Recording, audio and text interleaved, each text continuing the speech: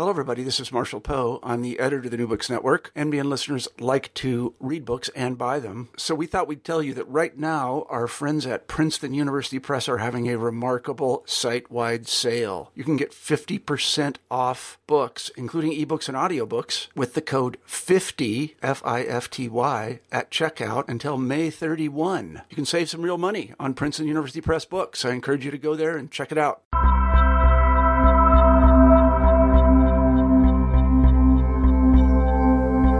Hello and welcome to New Books and Religion. I'm your co-host, Hilary Kale. Sister Thorn and Catholic Mysticism in Modern America is a detailed journey into the life of Margaret Riley, an Irish Catholic from New York who entered the convent of the Good Shepherd in 1921, taking the name of Sister Crown of Thorns, or just Sister Thorn. During the 1920s and 1930s, Sister Thorn became known as a stigmatic who bled the wounds of Christ. Through her story, Professor Paula Cain immerses readers in a world in transition, where interwar Catholics retained deep mystical devotionalism, yet also began to claim a confident new role as assimilated Americans. She does so through a very provocative question: how did a stigmatic help ordinary Catholics understand themselves as modern Americans? Paula Cain is Associate Professor and the John and Lucine O'Brien Marcus Chair of Contemporary Catholic Studies at the University of Pittsburgh. Thank you for being with us, Professor Cain. You're welcome. It's nice to be here. So this book was a long time in the making. How did you come to this project to begin with? It was really totally by accident. I was finishing footnotes for an earlier project at a different university archives, and I was checking through my own notes, and the archivist came out with great excitement and said, "We're finishing an online search engine. Can you help me see if it works?" I said, "Sure." So he said, "Type in a word that won't bring up too many entries, so don't use Christianity."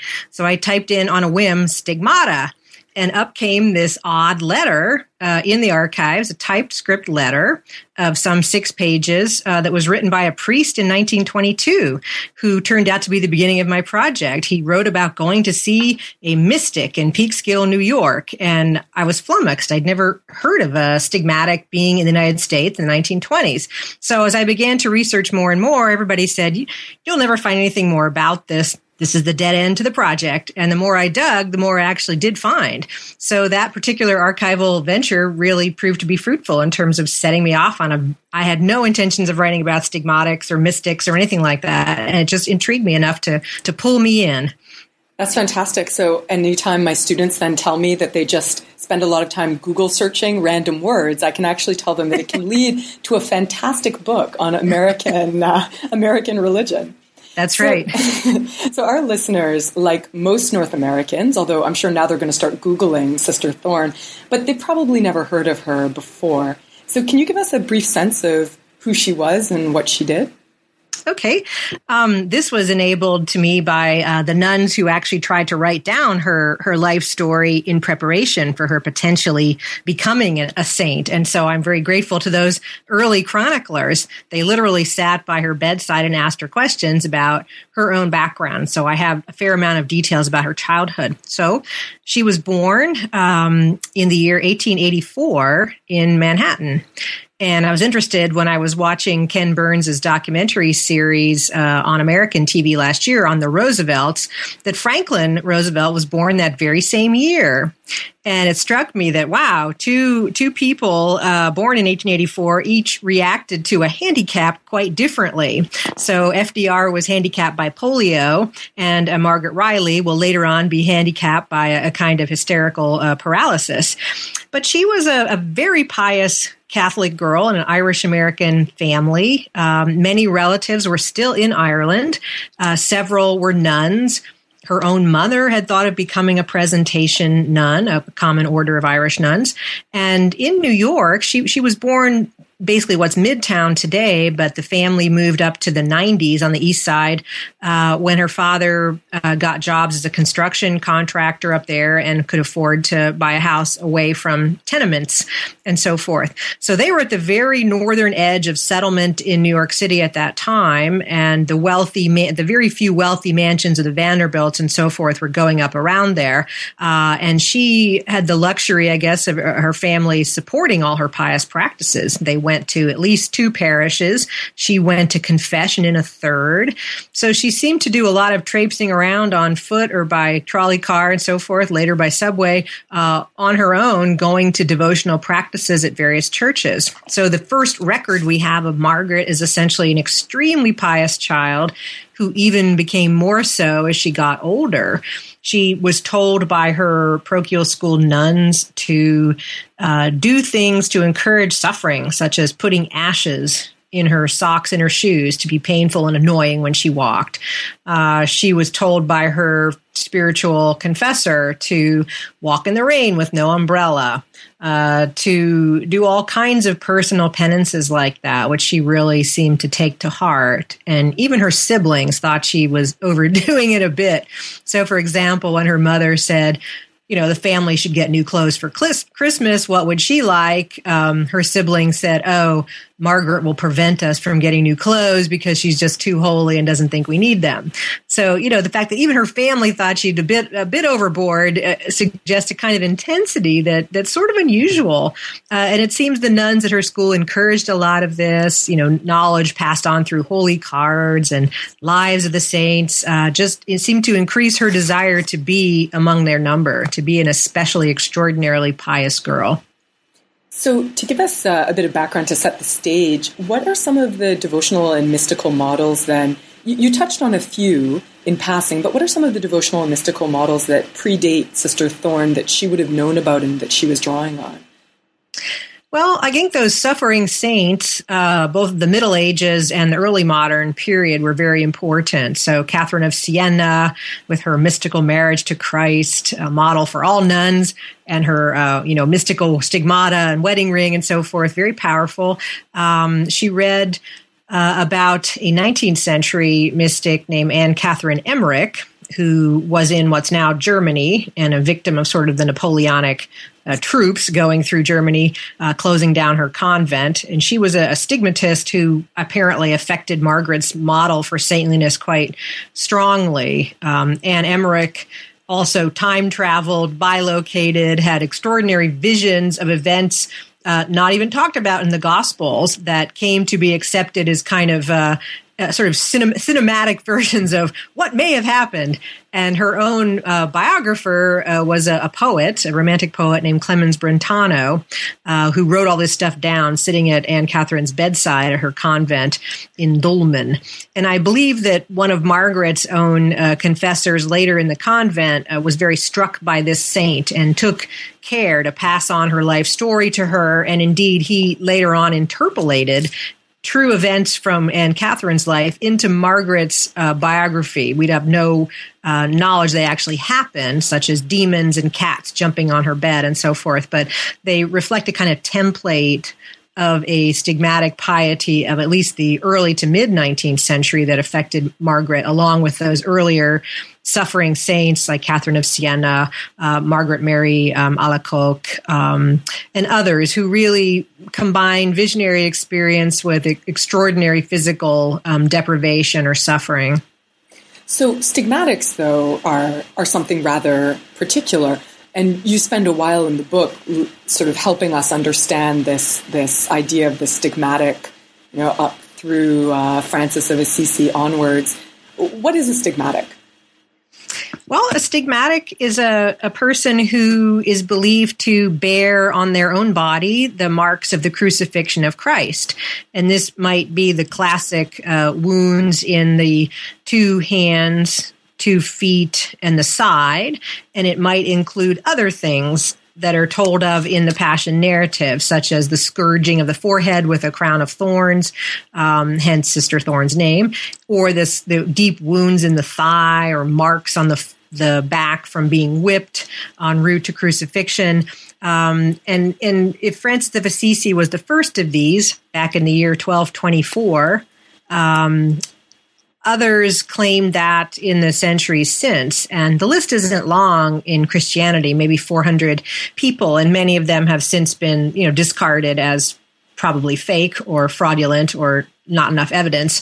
But it was unusual to see someone in the 20th century in New York City expressing this kind of belief. So stigmatics are those who literally embody the crucifixion. And what's the transition then? So we go from Margaret, she's a very pious, maybe even a little overly pious child. At what point does she actually develop the stigmata? When does she start reading her physical suffering in this kind of way? It's not clear that she herself read it in that way. Others certainly will apply that reading.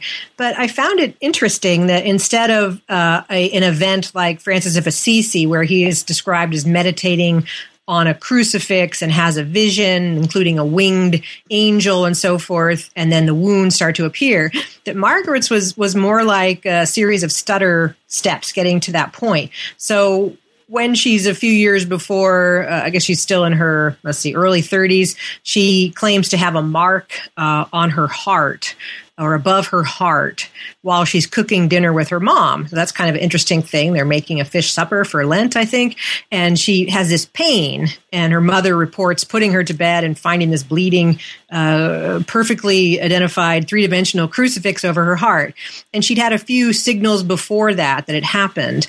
So that's kind of a strange event. We don't have a lot of other stories like that. And when she later ends up in a convent in Peekskill, New York, apparently this bleeding manifests itself by that same mark from her heart flying to the convent wall and being lodged there, and then bleeding from the classic hands and feet and side and forehead, which is a matter of controversy as well. But she seems to have an extraordinary amount of wounds, although for a very short time.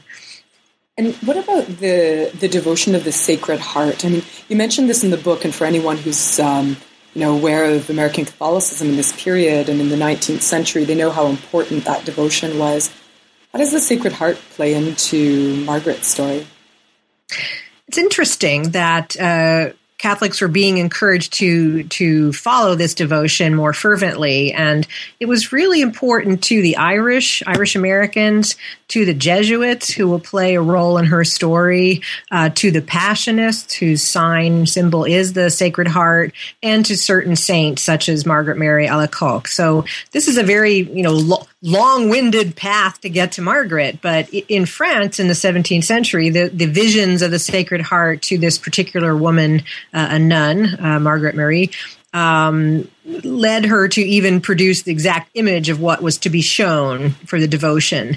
And it was a kind of devotion that took a while to get going as well. It didn't immediately take off. The church did not immediately embrace it. And it was largely through the efforts, I think, of her Jesuit supporters that made this a more lively and acceptable devotion. So it was meant to intensify one's yearnings to be like Christ in enduring even the suffering of Christ during the crucifixion. So it's a kind of passion spirituality, if that's a familiar term to listeners, that everything is subsumed into the passion of Christ, and it's the model of Christians to endure even the most heinous suffering, to be like that and to be totally drawn into the Sacred Heart of Jesus. So a lot of these nuns and their male counterparts were always praying for more and more and more suffering. Right, and as you said, I mean, in the Irish Catholicism, and especially this very pious, devotional Irish Catholicism surrounding Margaret Riley, she certainly would have run into this devotion. Absolutely. And we know from the stories of the famine years that the Irish adopted a kind of Jansenist strain of Catholicism that was quite punitive and fond of ascetic practices of various sorts. So as a way of unifying a kind of Irish nationalist Catholicism, Archbishop Cullen of Dublin and others brought these devotions to a new height, I guess, in the Irish Church. And many of the American priests had gone through Irish seminary or had training among other Irish Catholics and were very familiar with the Sacred Heart devotion and very fond of it. Right. And those nuns at the parochial school who are telling Margaret to put ashes in her shoes and all these kinds of things. That's right. So right from the start, I mean, this is a book about Catholic mysticism, but it's a book about modern America. And you note right from the start that it's really about Catholic assimilation into American life, but it's through a lens that differs from the more usual stories, probably a lot of our readers are familiar with, about ethnicity, politics, institution building. Instead, you're offering an account of how mystical forms of religion are playing into this story about modernity and assimilation. what are some of the ways that we see this happening through the lens of Sister Thorne's life? It's such a peculiar thing about American Catholicism because we all want to imagine that immigrants who come to the United States might have a hard time at the start, but eventually want to be part of the larger polis, to be assimilated Americans.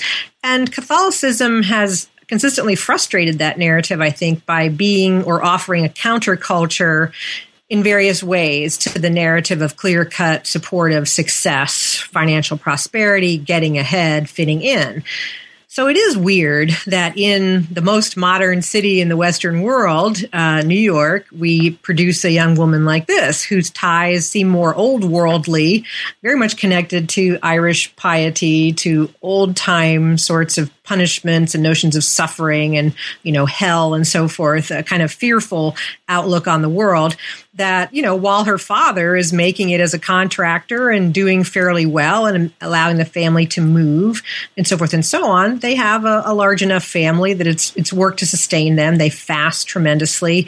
And she's obviously drawn towards this more, punishing outlook on life. So on the one hand, if you've read works by James Fisher and others, if we look at people like Dorothy Day, they are a counterculture to an American success story. Dorothy Day, active in the 20s and 30s, will support, a very punishing view of Christ's work, but the strong identification with the poor and the marginal that leads her to a kind of ascetic practice involved in a pacifist movement, the founding of the Catholic Worker.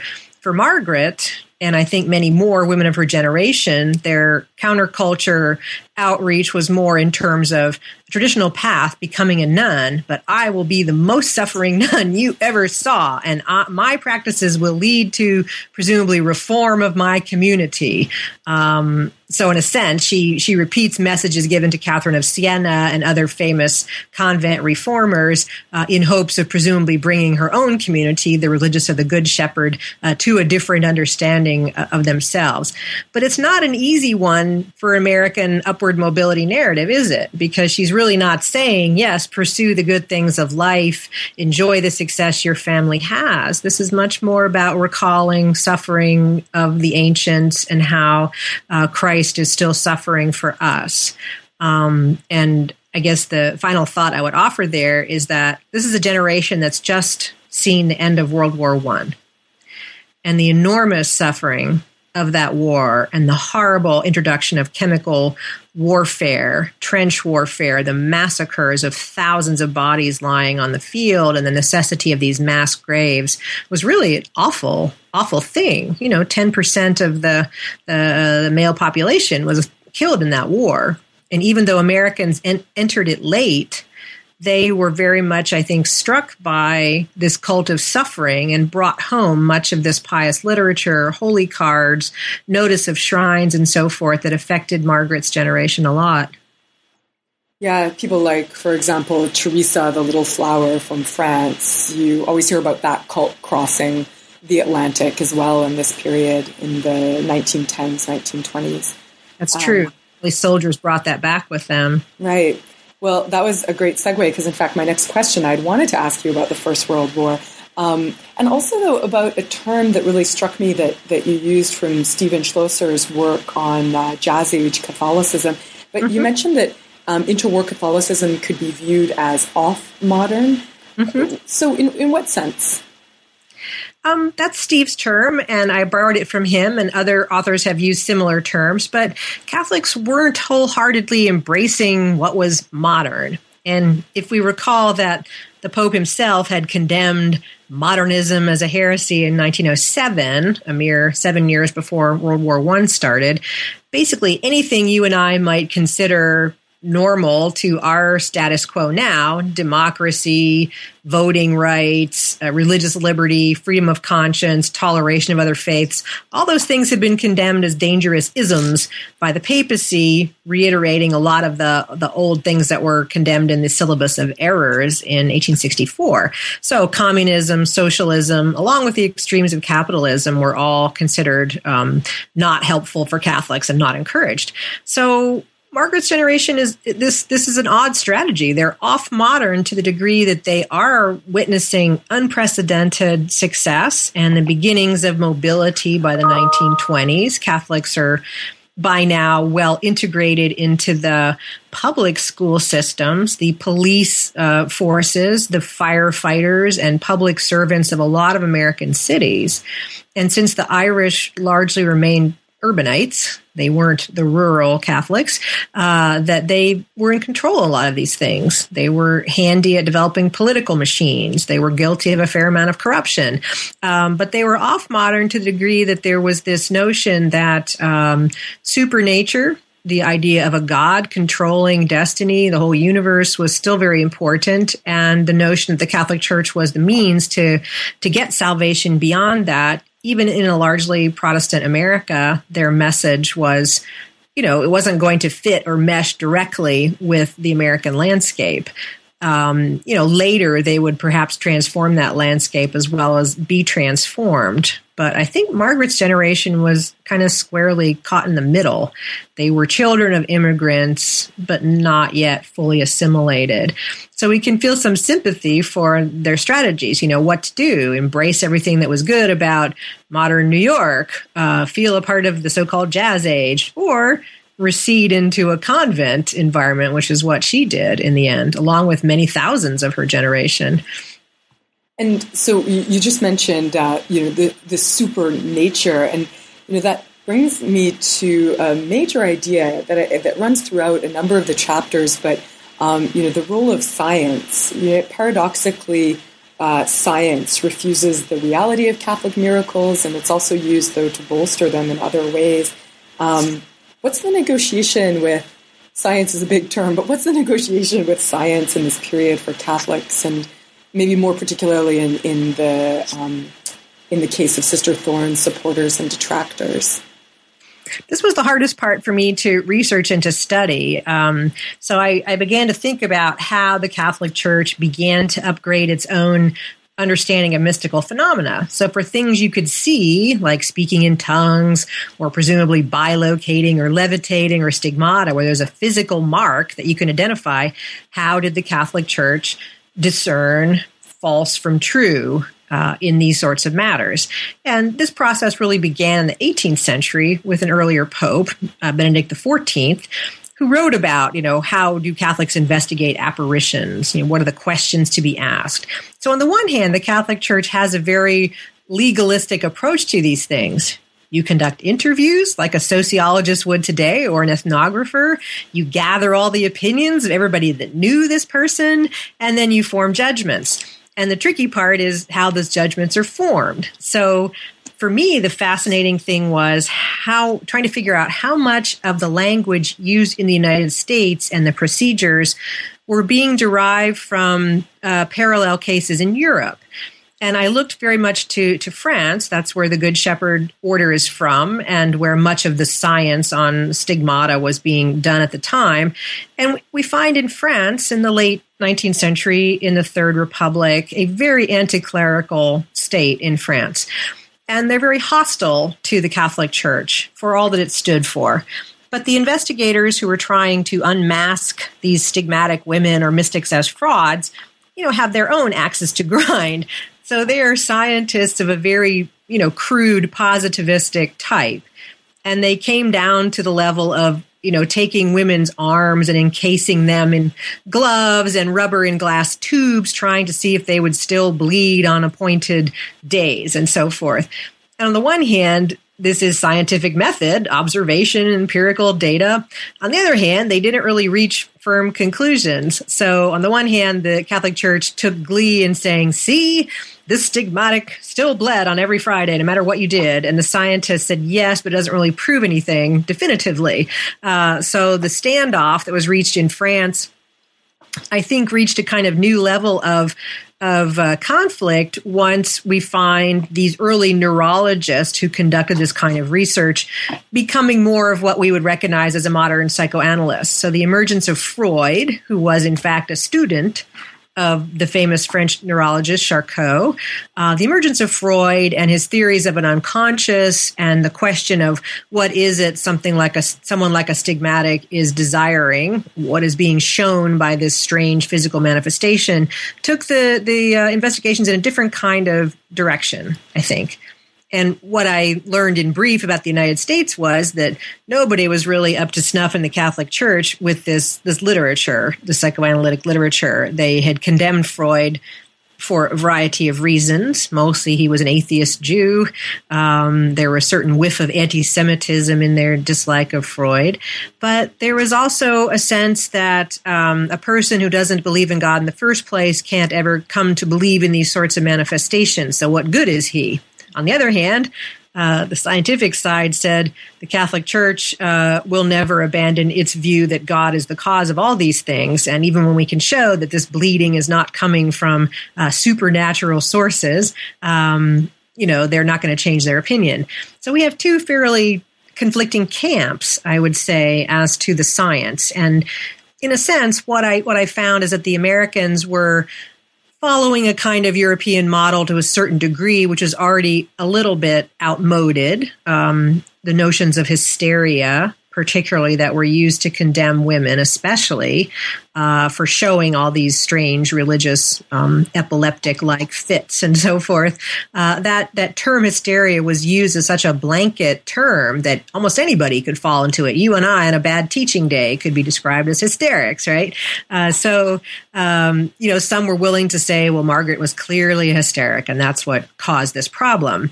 But, really being hysterical can't be proved to make your skin open up and bleed, especially, in a regular kind of calendar schedule. So there must be more to it.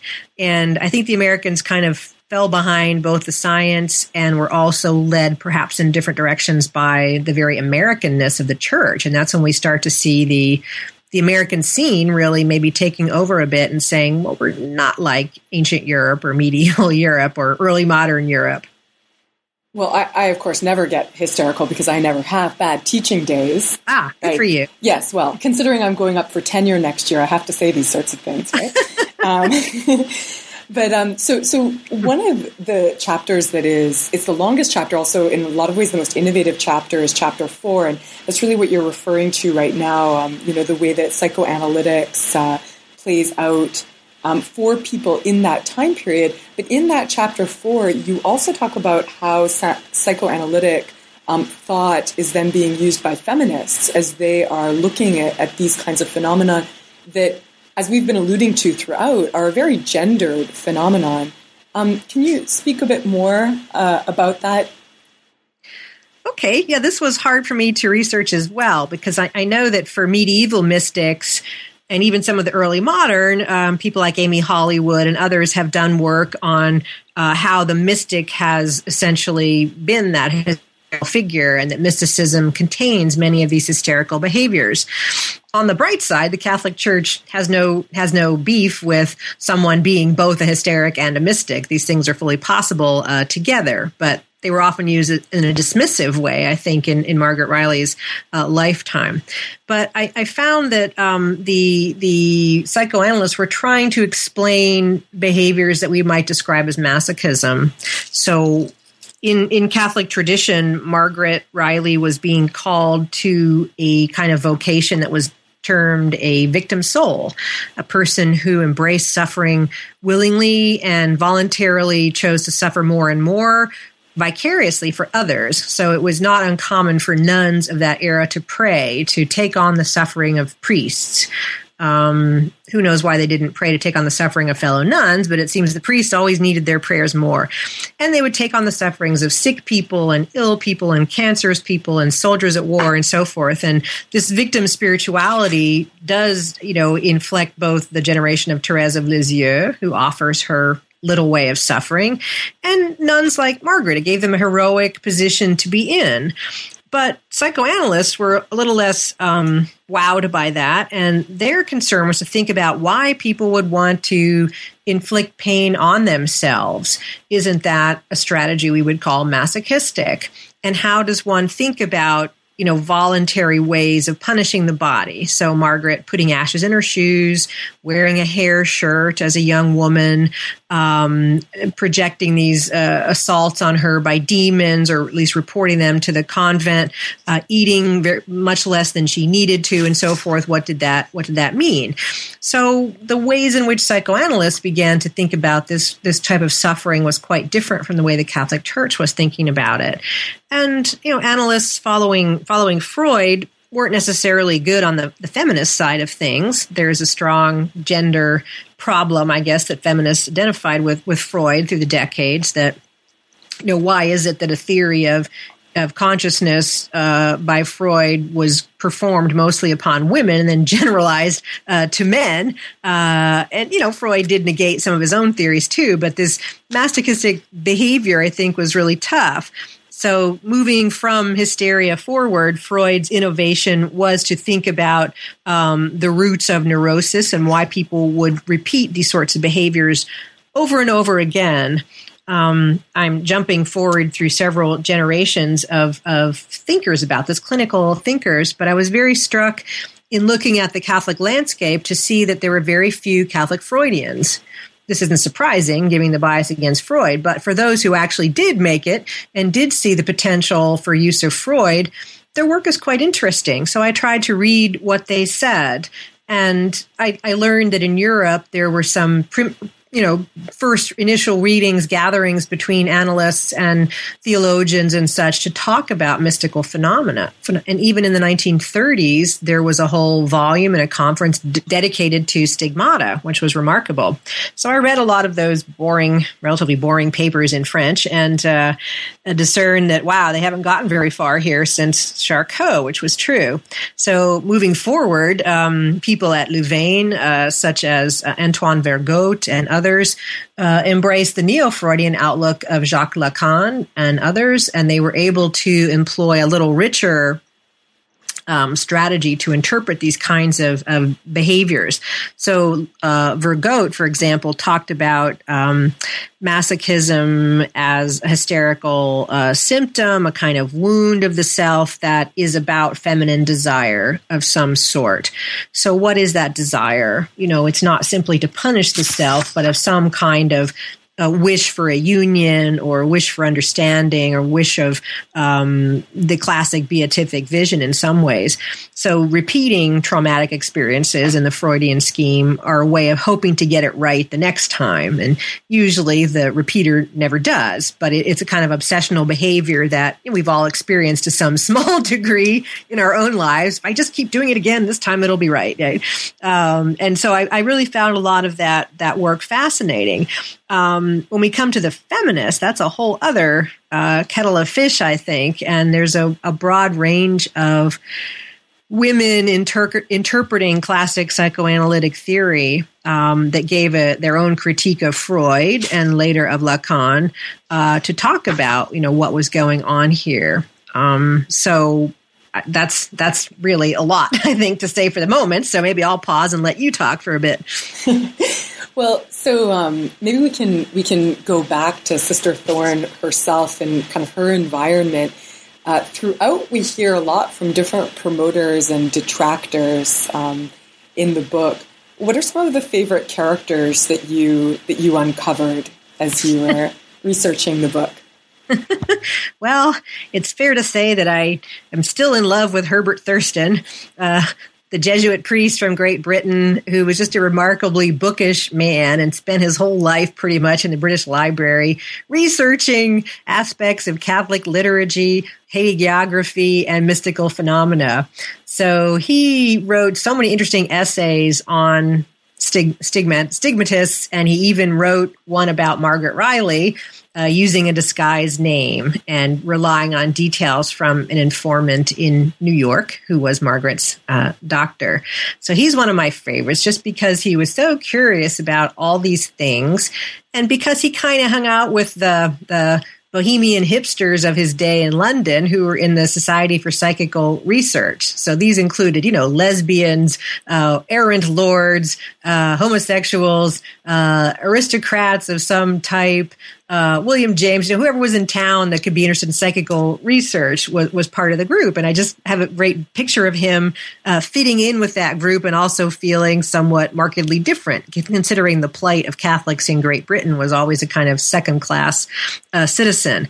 But he was such a smart man, and I was very struck by his common sense approach to studying these problems, that he's kind of a model for us all, not to get overborne with theory, but to recall to ourselves the common sense material before us. So he's one favorite. And another favorite, for very different reasons, was a Benedictine from Switzerland who ends up in Missouri named Lucas Etlin. And he becomes a spiritual model and confessor to Margaret Riley, invited to the convent by her superior. So he comes from a cloistered monastic world on the plains of Missouri to Peekskill, New York, and he spends about a month for several years in a row in the convent, offering retreats for the sisters, but mostly investigating Margaret Riley and taking down her life's details and trying to put them into a spiritual narrative. Now, he was a self-punisher worthy of Margaret. So, hair shirts, flagellation, excessive devotional practices of all sorts, rarely slept, and so forth. And he interested me because of his certainty that he was in the presence of a saint. And that kind of desire interested me too. What is it about these people in the 1920s that were concerned and really obsessed with seeing a living saint and ascertaining that there was one in their midst? So it's true that people like Lucas were all over the country. I mean, every convent had chaplains and confessors. But he really took things to another level. He was always providing ascetic literature to Margaret. His style of retreats we would probably find a bit forbidding these days. He was all about the suffering priest and the sacrifice of Christ and the bloody wounds. And yet he did find a message of love in all of that. So I found a lot of his scribblings and meanderings and musings in his correspondence with Margaret, and they do sound rather incoherent at spots, but it struck me, wow, here is a guy who rarely sleeps, who's asking too much of himself, who's being asked to do a lot by his own community. He also published a journal, had to be, get the copy ready for that, and is definitely an old school priest. Nothing about his life prefigures the changes that'll come of Vatican II. And he dies in the late 1920s, so he doesn't live on to that. But his own community will go on to be a lot more progressive, I think, and liturgically. But he's one of these kind of, I don't know if he's off-modern or anti-modern. He really thinks the lives of the saints who suffered were the model he wanted to follow. So I think he was sucked into Margaret's convent life, and everything that she did or said was to him some kind of a model for a template, a hagiography that he was going to write. So on the one hand, he was quite pious. On the other hand, I think a strong ego. He wanted to be the Clemens Brentano of that convent world, and he was going to write, Margaret's life as though she were Anne Catherine Emmerich.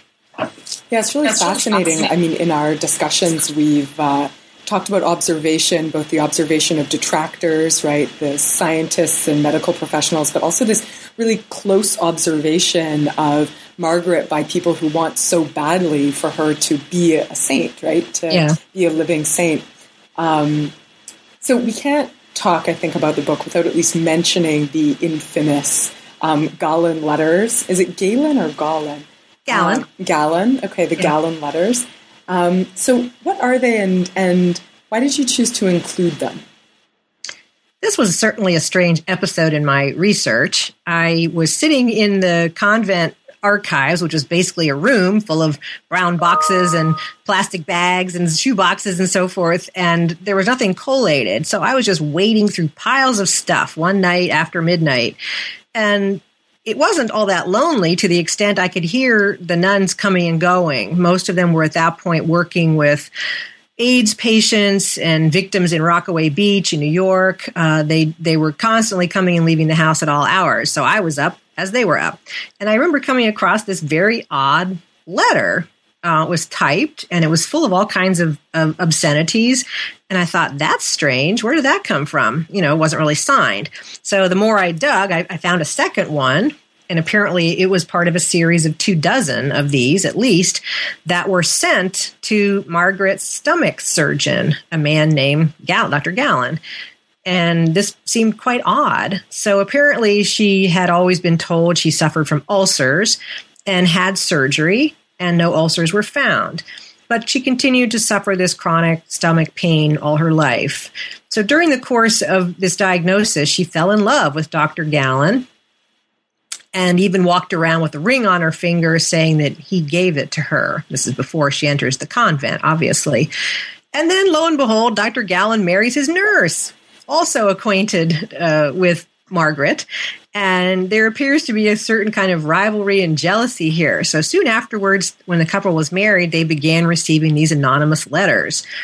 So many suspected that Margaret was, in fact, the author. And they came into an archival setting because the doctor was so unnerved by this with his new bride that they sent them to the archbishop. And the archbishop was obviously surprised, and he sent them or shared them with a couple of priests and also with the superior at Margaret's convent. So a few of them ended up there. A few of them ended up in England in Father Thurston's collection, and the rest are lost to history, unfortunately.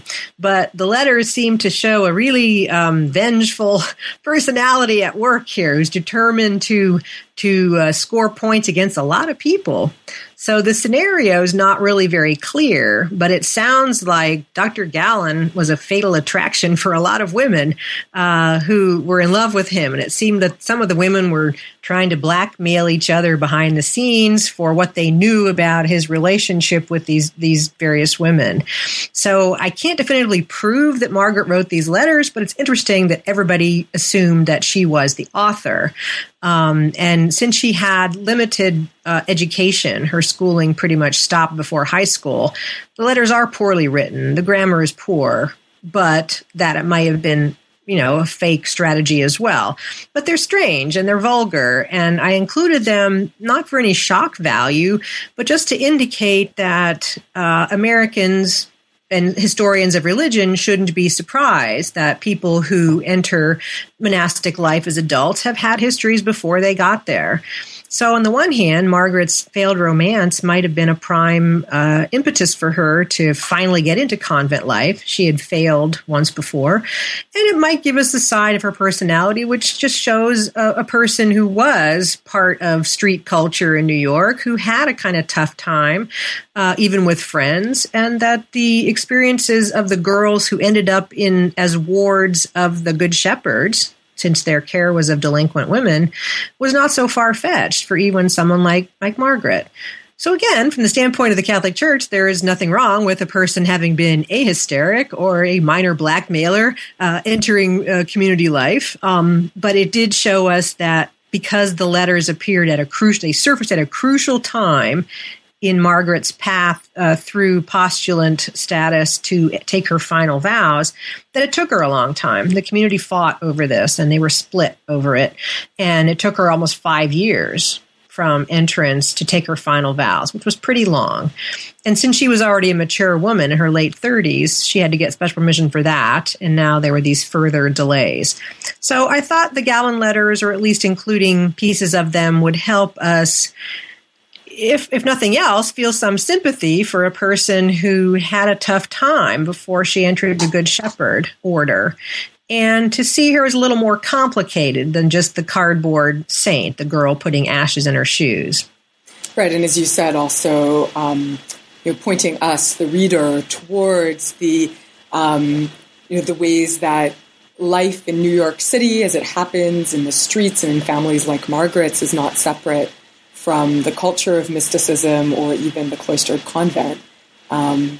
So as someone who also works in archives, and I don't know if other readers had this feeling, but there's this moment of excitement for me as the reader when I realized that you had found these extra letters in the Thurston archives. I pictured how exciting that must have been to kind of uncover these things. And I wanted to talk briefly, at least, about the methodology in this book. One of the really impressive things, to me at least, is the interdisciplinary nature of your research and your approach. What are some of the methodologies that you used and why? Well, I tried to think of the material culture of her time, convent life. What objects did Catholics manipulate, hold in their hands, see, hear, smell?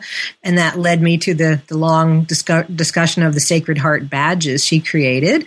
Alongside material culture, I'm very much interested in the psychoanalytic theory because that is born at this very time. It wasn't as though I was, from an outside perspective, applying it to an external event, but really the people who are examining her are aware of that literature and chose to ignore it for interesting reasons.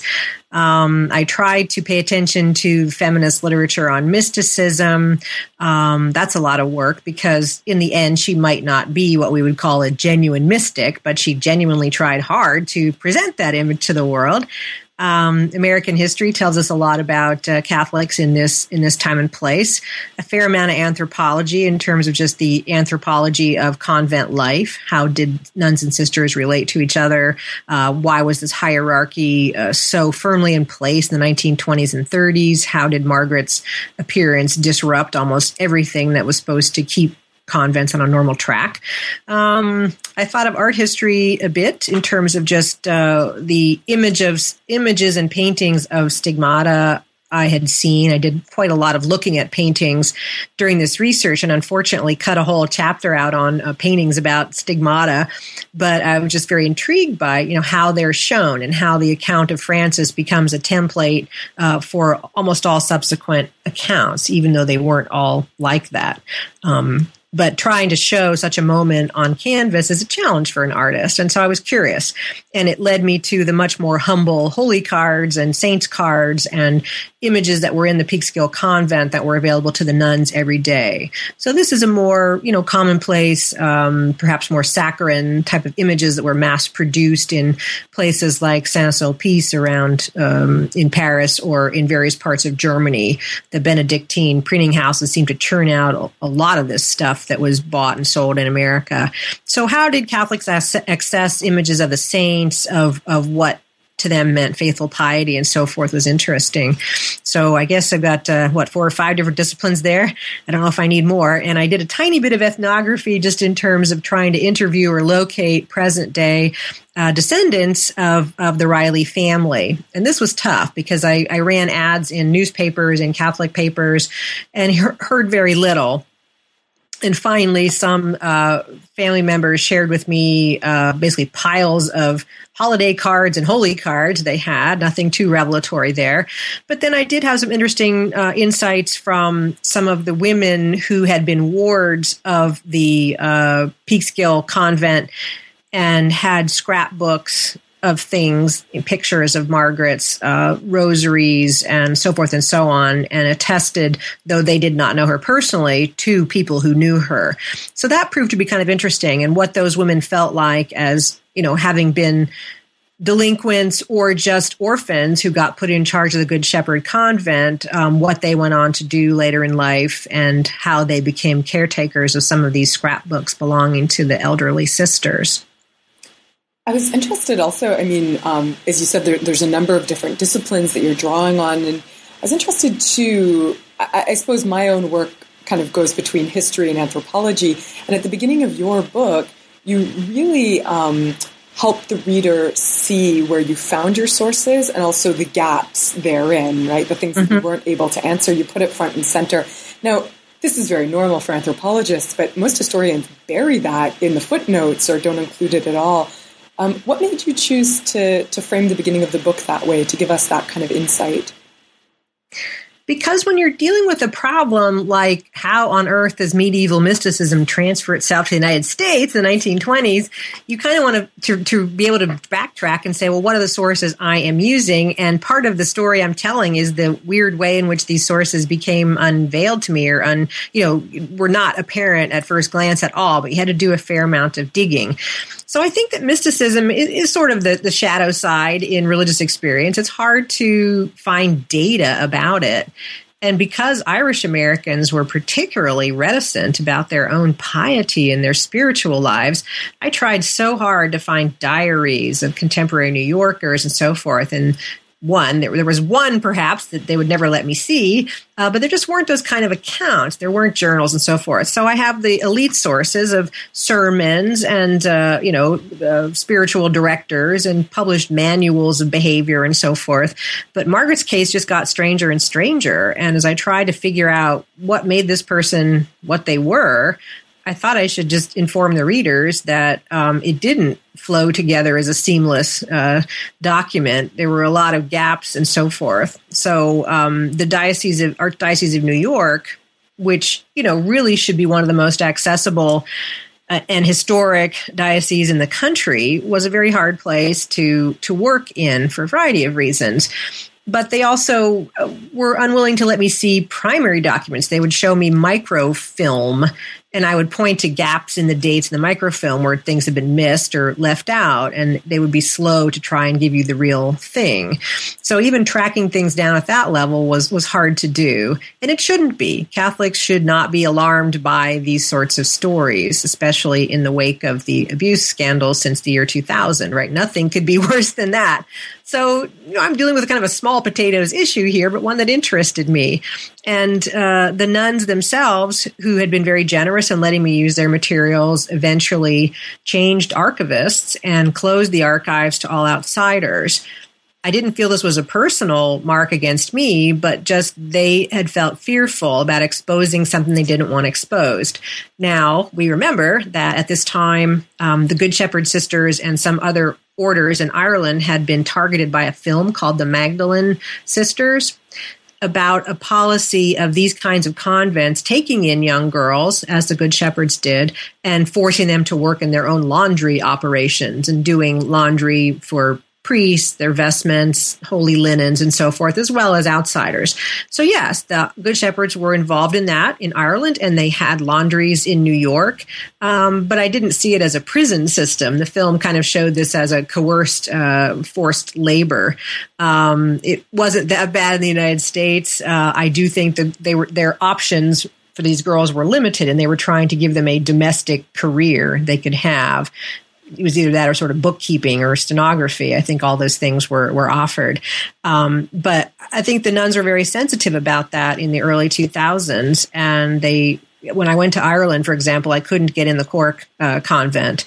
And I don't know if the order decided they were just sick of outsiders coming in and doing things.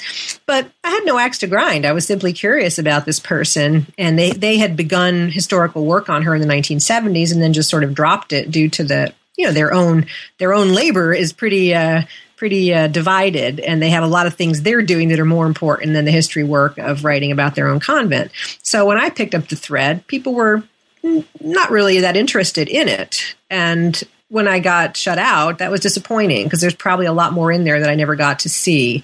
And I think the collection's been collated and improved now. So I would truly love to be able to add my photocopies to theirs and to, make a return visit at some point. I hope that will happen. Yeah, it's interesting to think about how either just bureaucratic or even political changes can open or close archives in certain kinds of ways. I think that's something really helpful that you bring to the fore in this book that maybe we don't talk about enough in historically minded books or in histories. So what audience did you have in mind as you were writing the book? Who did you hope would pick it up? Well, to my surprise, it became picked up as an audiobook. So had I known that early on, I probably would have tried to work more on my punchy prose, because chapter 4 is a tough one. But my audience, I imagine, were scholars of religion, people interested in American history, people interested in mysticism, but also people who like a good American story. I mean, why is it that we have endless books about the founding fathers, or you can never go broke writing a book on Lincoln, but figures like Margaret Riley are equally fascinating in our spiritual heritage, and it's not all, Protestants, transcendentalists, and liberals of the 20th century. There are these kind of offbeat or marginal figures in Catholic history that that intersect with so many other dimensions of our history as well, that I think their stories deserve to be told. So I'm glad I had a chance to do that. So Astigmatic is a hard act to follow. What are you working on now? Believe it or not, I'm moving on to even more dangerous topic, which is Catholics and money. I was going to say Lincoln. That's true. I could do a Lincoln book. Yeah, Catholics and money. Yeah, so I got interested in what happens to these Catholics who become assimilated, who become wealthy. And if they don't join the top 1% in American history, they're maybe in the top 10%. So in my lifetime, I think there's been a kind of rebirth of prosperity among, what are they now, sixth generation, probably away from immigrant status. So how has that changed their outlook on America, their identity as Americans, their identification with the Catholic Church? I would say that, is it fair to say that a kind of waspification or a Protestantization has gone on to the extent they've become more secular and are indistinguishable in terms of their symbolic capital? They go to Ivy League schools, they attend the same business schools, et cetera, enter the same legal firms. I'm just curious what a difference that has made. So Catholics and money would be a simple way to summarize it. I've talked just colloquially with friends about calling it bad Catholics or mean Catholics. So talking about the number of Catholics in politically powerful positions who seem to be quite punitive towards the very world that presumably we all came from, immigrants who are suffering, immigrants who are trying to cross borders, who are desperate to be in the United States, who can't get protection of education or citizenship or rights to attend colleges and universities and so forth, even driver's licenses.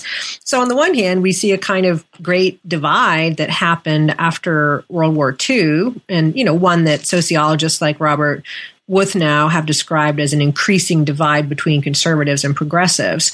And on the one hand, Catholic conservatives are out there. They have joined a mainstream, if we have one anymore. They've become very successful, very affluent. And on the other hand, we do have a certain counterculture that is reminding Catholics that their heritage is to follow the life of Christ, to take care of the poor, to watch out for the marginal, to seek a better world. And that can be linked up with American ideals, too, in a very fascinating way. So I've just been intrigued by a lot of the stalemate in our own Congress in the last years, the difficult kinds of religious cases that have come before our Supreme Court, that I want to tackle these, I think, in a different way. But as you know, for historians, the closer we come to our own time, it's harder for us to do that work. And I feel a little apprehensive about, verging into journalism or contemporary events that much. So I've got to figure out my time frame a little more carefully here. Well, I can see exactly how those two projects come together for you. I mean, a lot of the themes that you've talked about over the course of our discussion today, in terms of modernity, in terms of immigration, in terms of Catholics finding a place in the United States, being off-modern, as we were calling it before, all seem to echo into this new project. It sounds exciting. Thank you. And thank you so much for talking with us. You're welcome. I really enjoyed it.